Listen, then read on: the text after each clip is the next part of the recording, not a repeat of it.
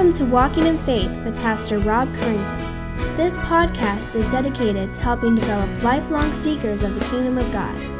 Each week, Pastor Rob helps bring God's message for living to those seeking a richer and more Christ-filled life. Now let's join Pastor Rob as he shares this week's message.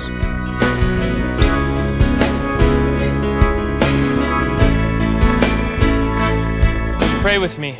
Gracious God, our Heavenly Father, we do not live by bread alone, but by every word that comes from your mouth. This morning, make us hungry for this heavenly food, that it may nourish us today in the ways of eternal life through Jesus Christ, the true bread of heaven. Amen. Well, one of the many blessings of the internet is that we can all stay up to date on the latest trends that are sweeping the land. Blessing or curse, you decide.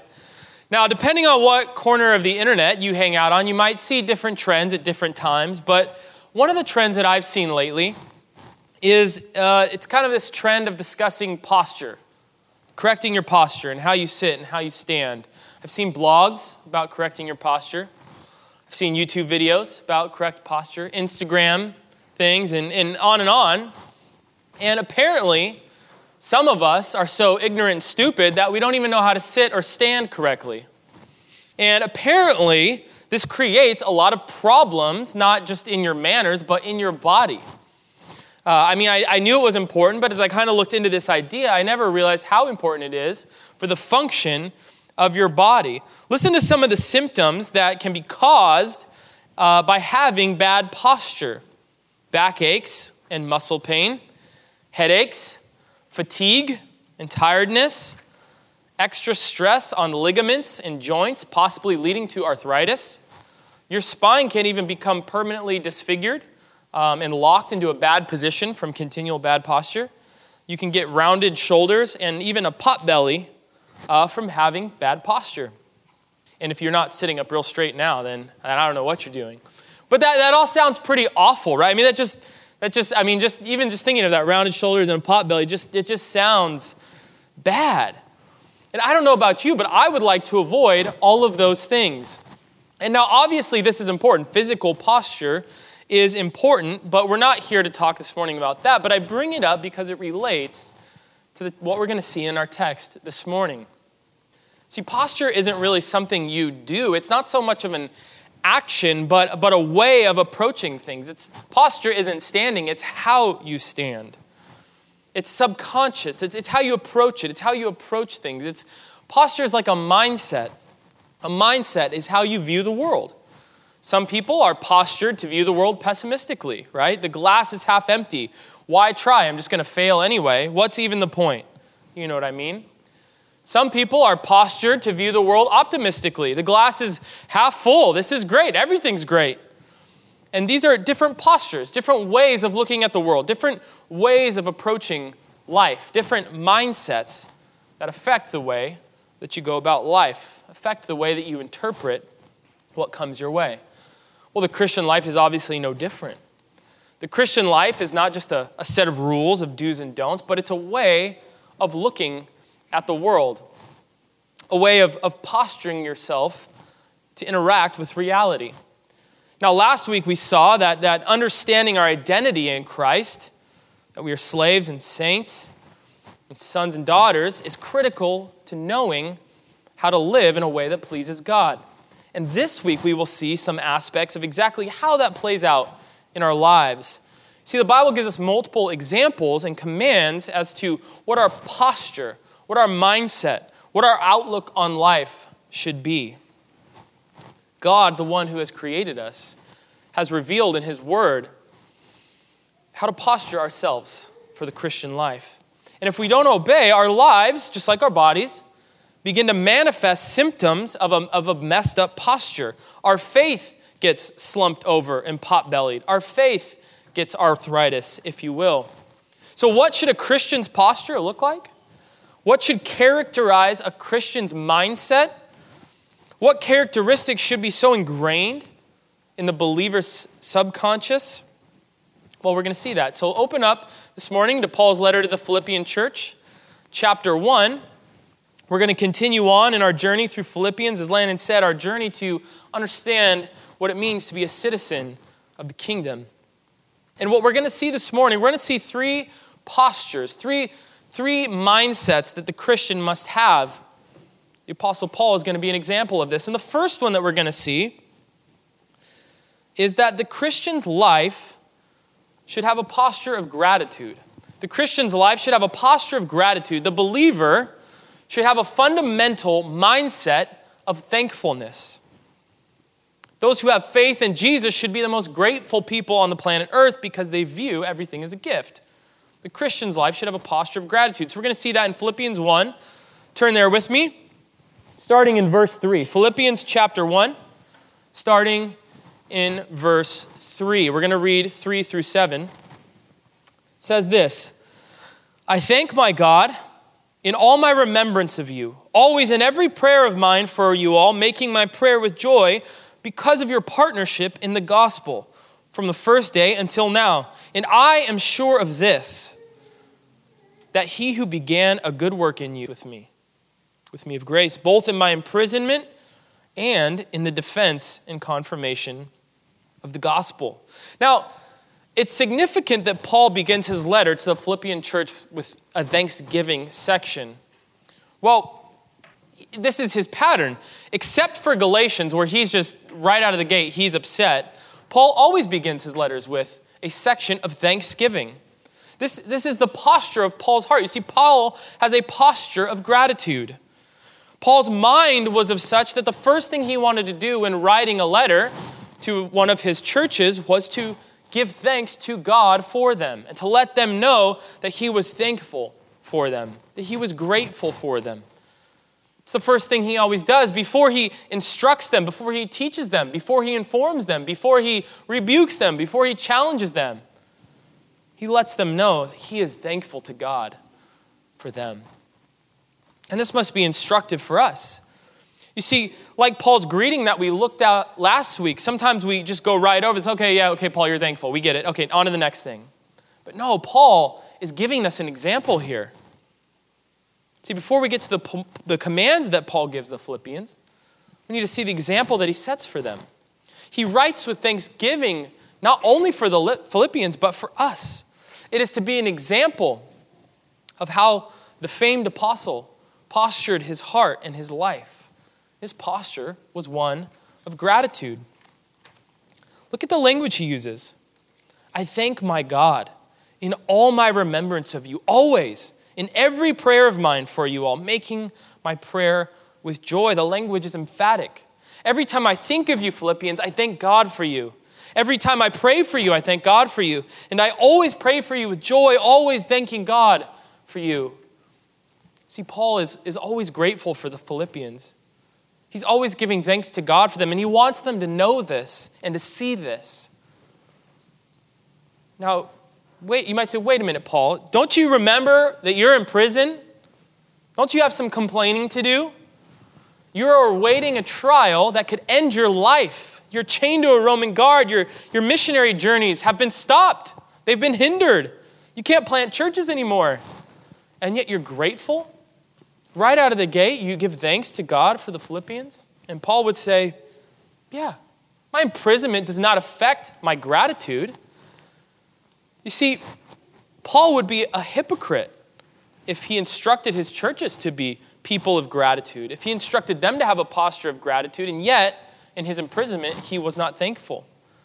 You see, he wrote to the Ephesians saying this, you should be giving thanks always and for everything to God the Father in the name of our Lord Jesus Christ.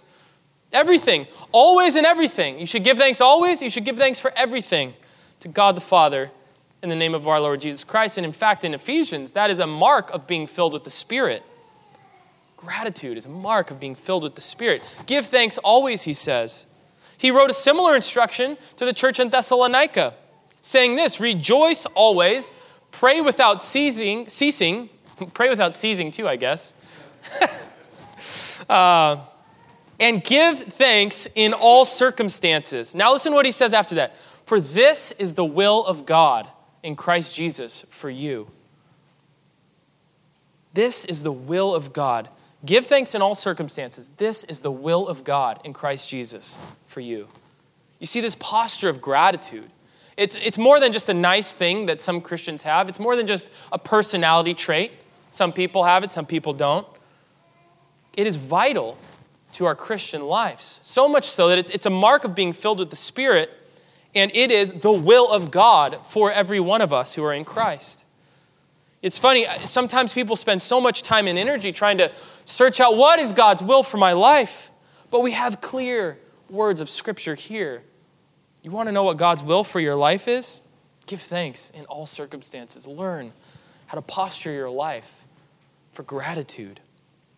Hear the words of God this morning. The will of God for your life is to be grateful, to give thanks in all circumstances. You must posture yourself. You must have a mindset that is able to give thanks to God for everything in all circumstances. Paul does this here in the Philippians, letter to the Philippians. Now, before we continue, I want to take a moment to pause, and I want you to think about your life. Think about your heart. Think about your posture, about your mindset. Is your life, is your heart characterized by gratitude and thankfulness? Is your life characterized by gratitude and thankfulness? Are your day-to-day interactions with people marked with gratitude? Or maybe this is your life marked by ungratefulness, by thanklessness, or maybe even just apathy? Is your life marked by complaining, in eye-rolling, in bitterness, and entitlement? Now, this isn't a black or white situation. Imagine if there was a line with gratefulness on one side, thankfulness on one side, the ability to give thanks in all circumstances, and on this side, just the most bitter, ungrateful, entitled person. Where would you find yourself on that continuum? Think about that this morning. What if you asked your friends and the people who knew you well? Would they consider you a grateful person? Someone who's always thankful and giving thanks? Or would they consider you a complainer, a grumbler? Someone who sees the negative in everything? Paul will have something to say later about that in Philippians. But consider that this morning. Where's your heart at? What's the posture of your life? Do you approach things with an eye to give thanks, or do you approach things with an eye to complain and be critical? Now, I don't know where you are this morning, but be honest with yourself. Now, and this is not to induce some sort of guilt trip. You can't guilt your way into gratitude. That won't work. So this is not to guilt you into any type of emotion. This is just to get an honest assessment, to contemplate this morning, so that you can go to God in prayer and address this issue. Because ungratefulness is spiritually poisonous. It's spiritually dangerous. If gratefulness, like we saw earlier, is a mark of being filled with the Spirit, ungratefulness is a mark of rejecting the Spirit. According to the Scriptures, ungratefulness or ingratitude or thanklessness is actually a sign of spiritual rebellion. Paul says this in Romans 1:21, and this is his famous passage where he's kind of describing those who have rejected God. Listen to what he says in Romans 1:21. I think I have a slide for this one. He says this, "For although they knew God, they did not honor him as God or give thanks to him, but they became futile in their thinking, and their foolish hearts were darkened." Do you hear that? Ungratefulness was a step towards the darkening of their hearts. Ungratefulness was a step towards their futileness of thinking. The ungrateful Christian is like a person with terrible posture. They're deformed. Their faith is slumped over. It's pot-bellied. Their back is aching, so to speak, in their Christian life. It's not right. It's just not set up like it's supposed to be. See, Christ followers should be the most grateful people in the entire world, just like the Apostle Paul. And my prayer is that you will see that more and more as we continue. So you can see Paul's posture of gratitude there in those first two verses, but he also gives us what he is grateful for specifically about the Philippians. Look at verse 5. He says, "Because of your partnership in the gospel from the first day until now. So Paul gives thanks to God for the Philippian believers because they have partnered with him in the gospel from the very beginning of their salvation up until the present. Now, this word partnership is the same word that's used elsewhere in Scripture, translated fellowship, but it's important to translate it partnership here, and that's because this word a lot of times has financial connotations, and it does here. It's a business word. See, we think of fellowship as just kind of sitting around sharing food and joining with one another, and it is. But it's more, and it's more here in Philippians 1. Paul is thankful for the Philippians' salvation. This word encompasses that as well. He's thankful for their friendship. This word encompasses that.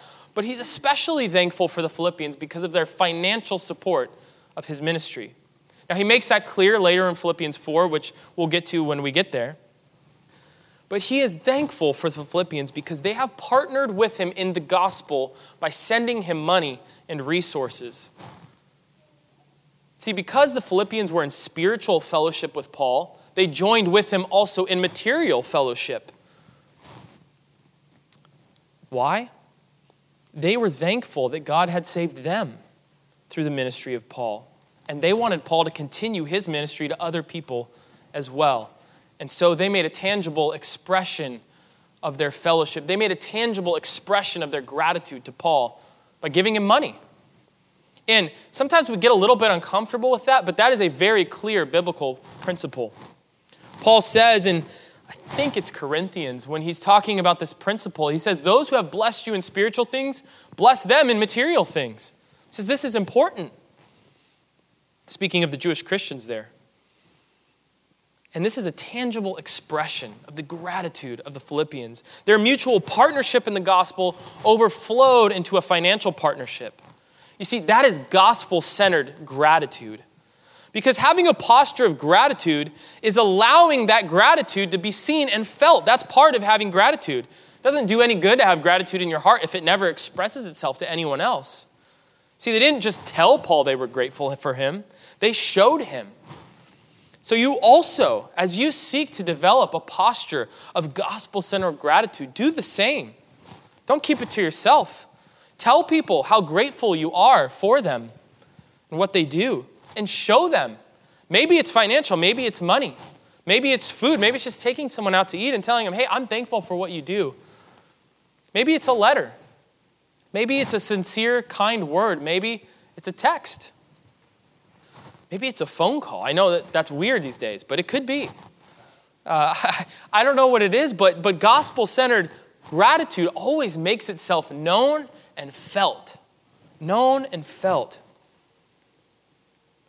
See, pursuing a posture of gospel-centered gratitude is not only about you as an individual. It's not just about you.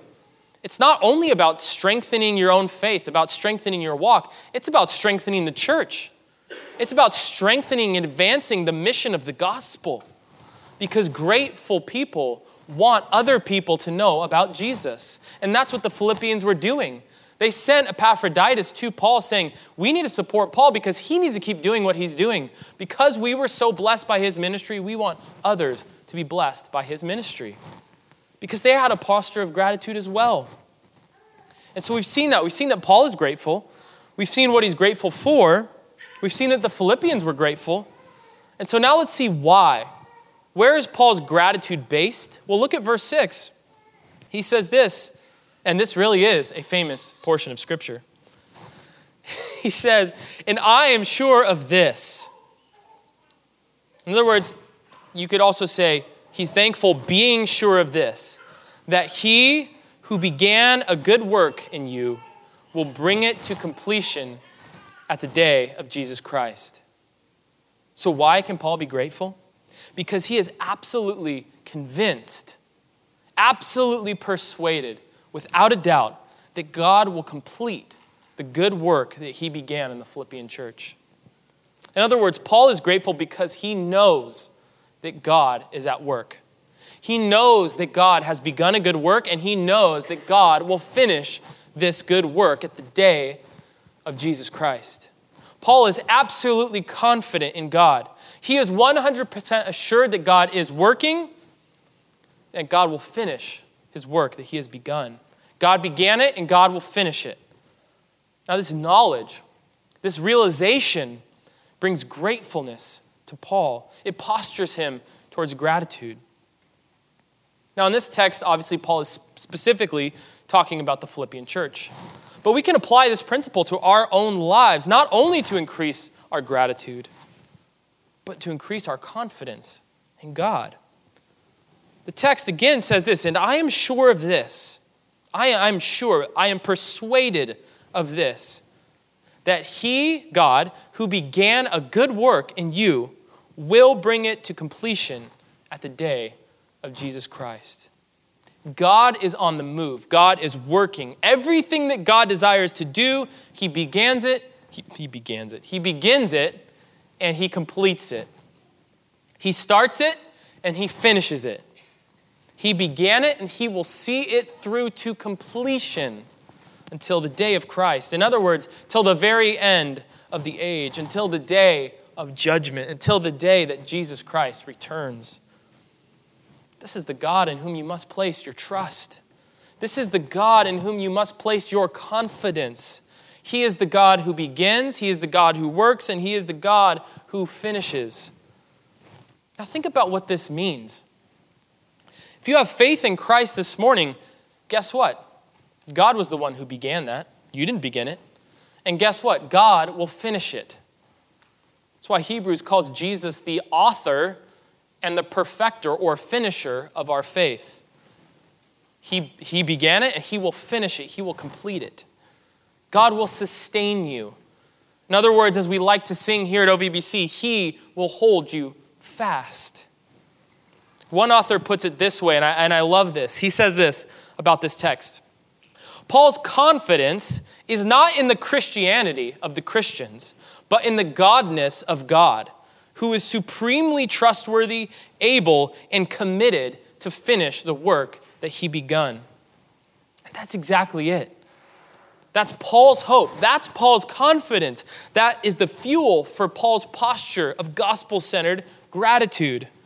And if you are seeking to have this posture of gospel-centered gratitude, that must be your hope and your confidence as well. You can't get there by trusting in your Christianity, in your works, in your own gratitude to get there. You can't will yourself into being more grateful. It might work a little bit, but you can't change your heart. It just doesn't work like that. It's deeper than that. To have a posture, a mindset, a lifestyle of gospel-centered gratitude, you need to grasp the truth that God is sovereign and that he finishes what he starts and that he is working all things towards the day of Jesus Christ. Because when you begin to grasp this truth, when you begin to view the world this way, it changes everything. You begin to realize that everything that you have is a gift. And you realize that the entire reason that you exist on this planet is to glorify God. And you realize that however God wants to use your life for his purposes, whether that means prosperity or whether that means prison, like it does for Paul, that is good because your hope is not set on this life, but on the next. Because, as Paul will say later in Philippians, your citizenship is in heaven, not here. See, the person who grasps these truths simply cannot gaze at the wonders of God's goodness, the wonders of salvation, the wonders of God's work in their life and be ungrateful. No, instead, the gospel produces a posture of gratitude in the believer. And to the extent that you are ungrateful, and we all, our hearts are corrupted. We all struggle with ungratefulness to one extent or the other. To the extent that we do, to the extent that your heart is ungrateful, you are forgetting the glorious truths contained in the gospel and in the scriptures. In other words, you have a bad posture. You're going to hurt yourself and others. This is not how we were made to function. So if you're struggling with ungratefulness this morning and you need a posture correction, there's only one place to go, to Christ himself. You've got to remember the gospel afresh. Remember God's grace and God's mission. Remember his past work, his present work, and his future work.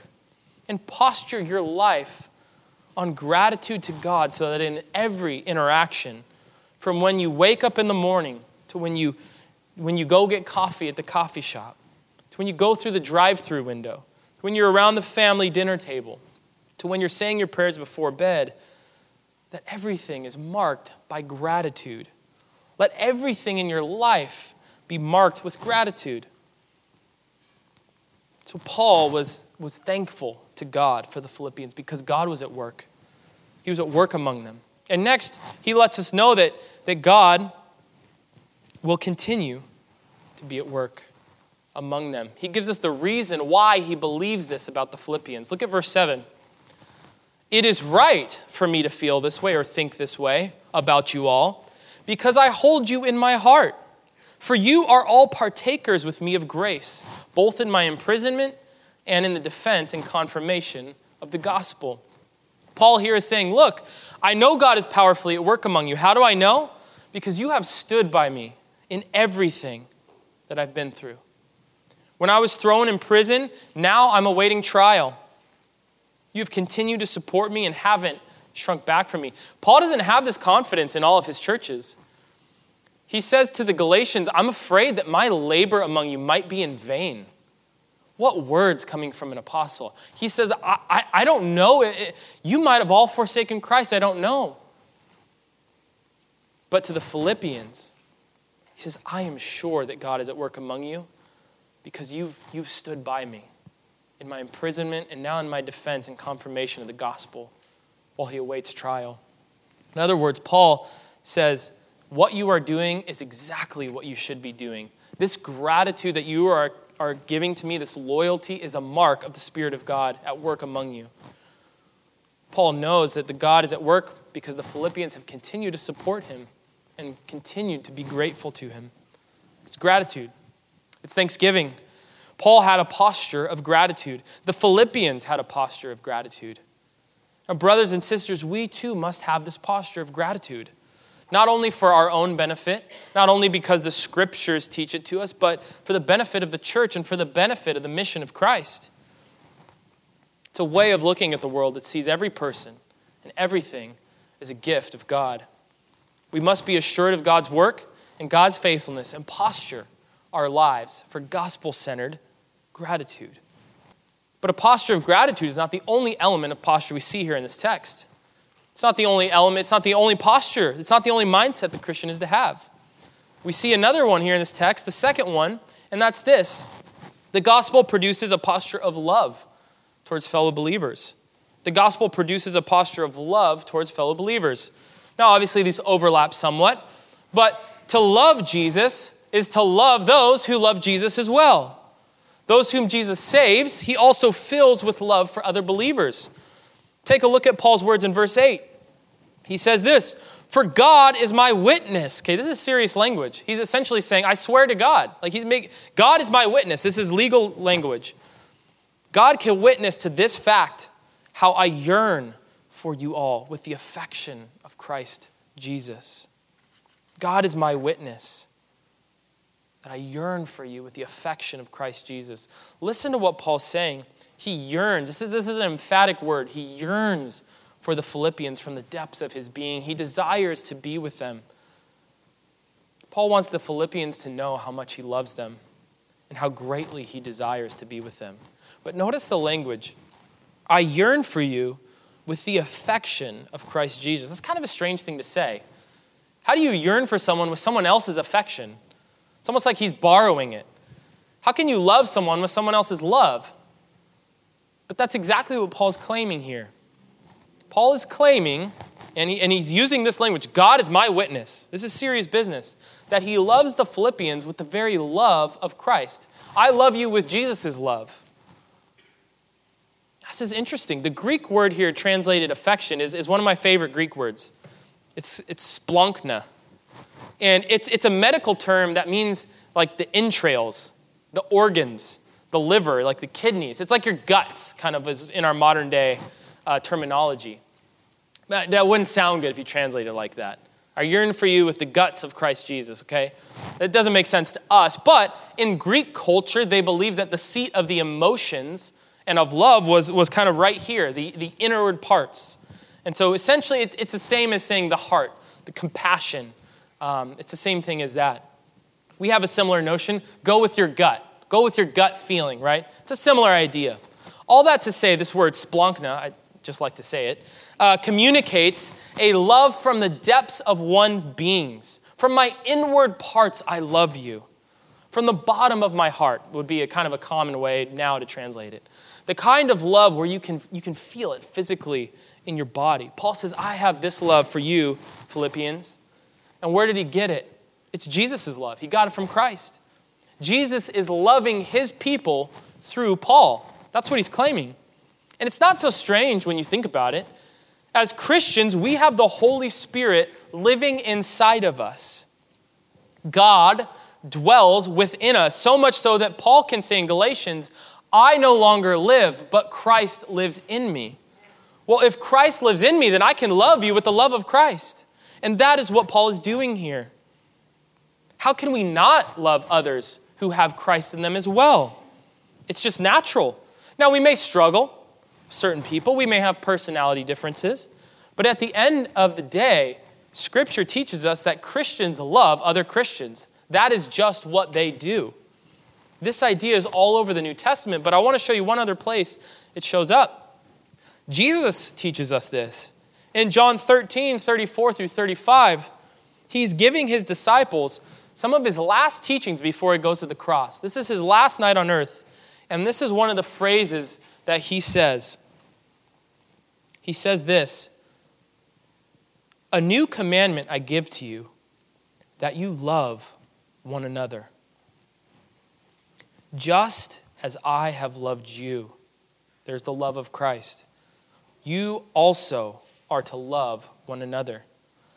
By this, all people will know that you are my disciples, if you have love for one another. It's the words of Christ. It's a posture of love. In fact, Jesus says this posture of love is how people will know that you are Christ followers. This is how they'll know, by your love for one another. Not by your political affiliations, not by the list of things you do or don't do, not by the doctrines that you hold to, but by your love for one another. This is how they will identify you as Christians. This posture of love marks the Christian life as different, as set apart. It's not an option. It's not a choice. And it's not sentimental. It doesn't mean you just sit around all day, oh, I love you, I love you. That's not what's going on here. This biblical, supernatural love is a love that based on action, that expresses itself in caring action. It's a love that is demonstrated spiritually, physically, and materially by taking care of one another. It's the love that the Philippians demonstrated to Paul, and it's the love that Paul demonstrated to the Philippians. Jesus commanded it, Paul demonstrated it, and we must embrace it as well. In fact, the Apostle John in his first letter goes on so far to say that if you do not have love for the brothers, in other words, the Christians, you don't know Christ. He says it's not possible to be a Christian and not love Christians. Again, that doesn't mean perfectly. The Christian must have a posture of gospel-centered love, and the Christian must have a posture of gospel-centered gratitude. But you say, I'm struggling with this. I'm struggling with ungratefulness. I'm struggling with bitterness. I'm struggling to love those around me. I know I'm supposed to, but I'm failing. I fail sometimes. What do I do? Well, the third posture answers this question. Pray. The Christian must have a posture of prayer. The Christian must have a posture of prayer. The Christian must have a mindset that prayer is essential to life. You must develop a lifestyle of constant prayer. You must develop a posture that preempts everything and reacts to everything in prayer. And this only makes sense in light of what we've seen. This only makes sense in light of gratitude and love. How else can you express your gratitude to God but through prayer? How else will you grow in your gratitude except through prayer? How will you grow in your love but by prayer? They are all connected. And that's how Paul ends his Thanksgiving section here in this letter to the Philippians. So let's read the final 3 verses. Take a look at verses 9 through 11. He says this, "And it is my prayer that your love may abound more and more with knowledge and all discernment, so that you may approve what is excellent and so be pure and blameless for the day of Christ, filled with the fruit of righteousness that comes through Jesus Christ to the glory and praise of God." That's Paul's prayer for the Philippians. That's his posture of prayer. Now notice, he doesn't just tell them that he's praying for them, although obviously he is. But no, he wants to tell them what he is praying for them so that they have an example of the types of things they should be praying for. He says, here's what I am praying for you, Philippians. So what does he pray for?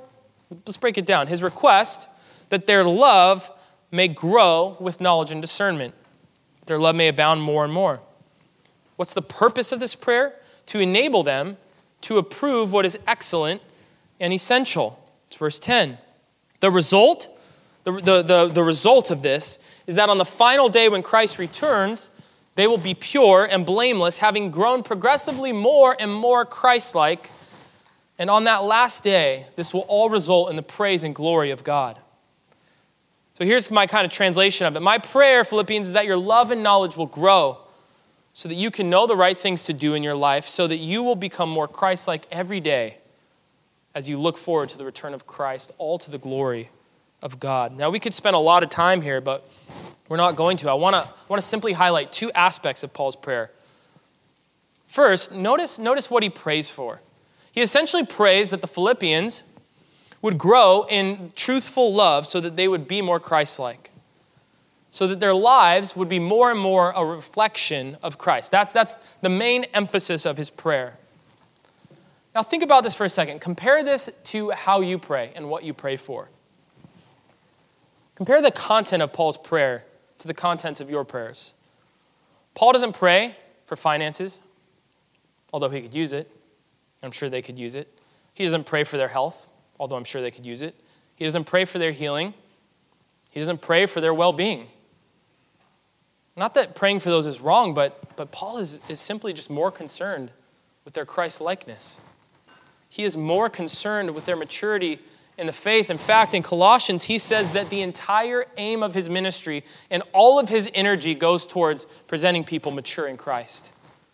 And I want to reflect on this. Again, it's not wrong to pray for finances or healing or well-being, don't get me wrong, but be aware of this. When the Apostle Paul prays, he almost always prays for believers' maturity and Christ-likeness and love. That's what he always prays for. Go through his letters and read his prayers when he says, I'm praying this. That's what he's always praying for.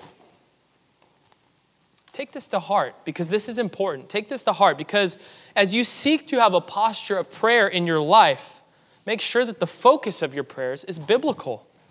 As you pray for yourself, don't just pray, Lord, help my day to go well. Help me to do good today. Help me not to do this sin. No, I mean, pray that, sure. But pray, Father, make me more like Christ. Make me mature in my faith. Make my love grow. Let it abound. Mold me, conform me into your will. Make me ready for the return of Christ.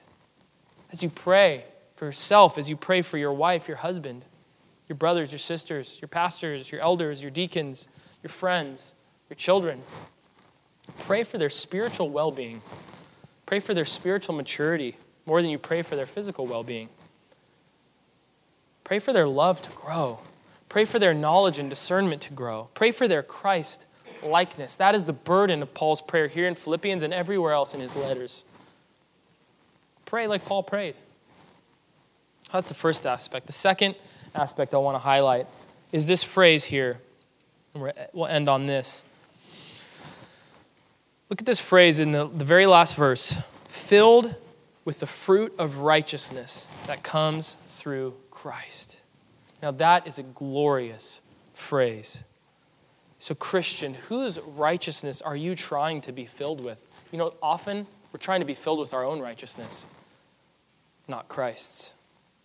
Now this idea will come back in Philippians 3, where Paul will call his own righteousness trash, garbage. But for now, let me encourage you with this. Quit trusting in your own righteousness, and trust rather in the righteousness of Christ.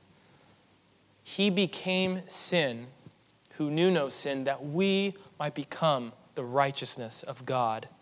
Christ has accomplished and won, purchased our righteousness. He has accomplished and won our forgiveness. He has accomplished and won our salvation.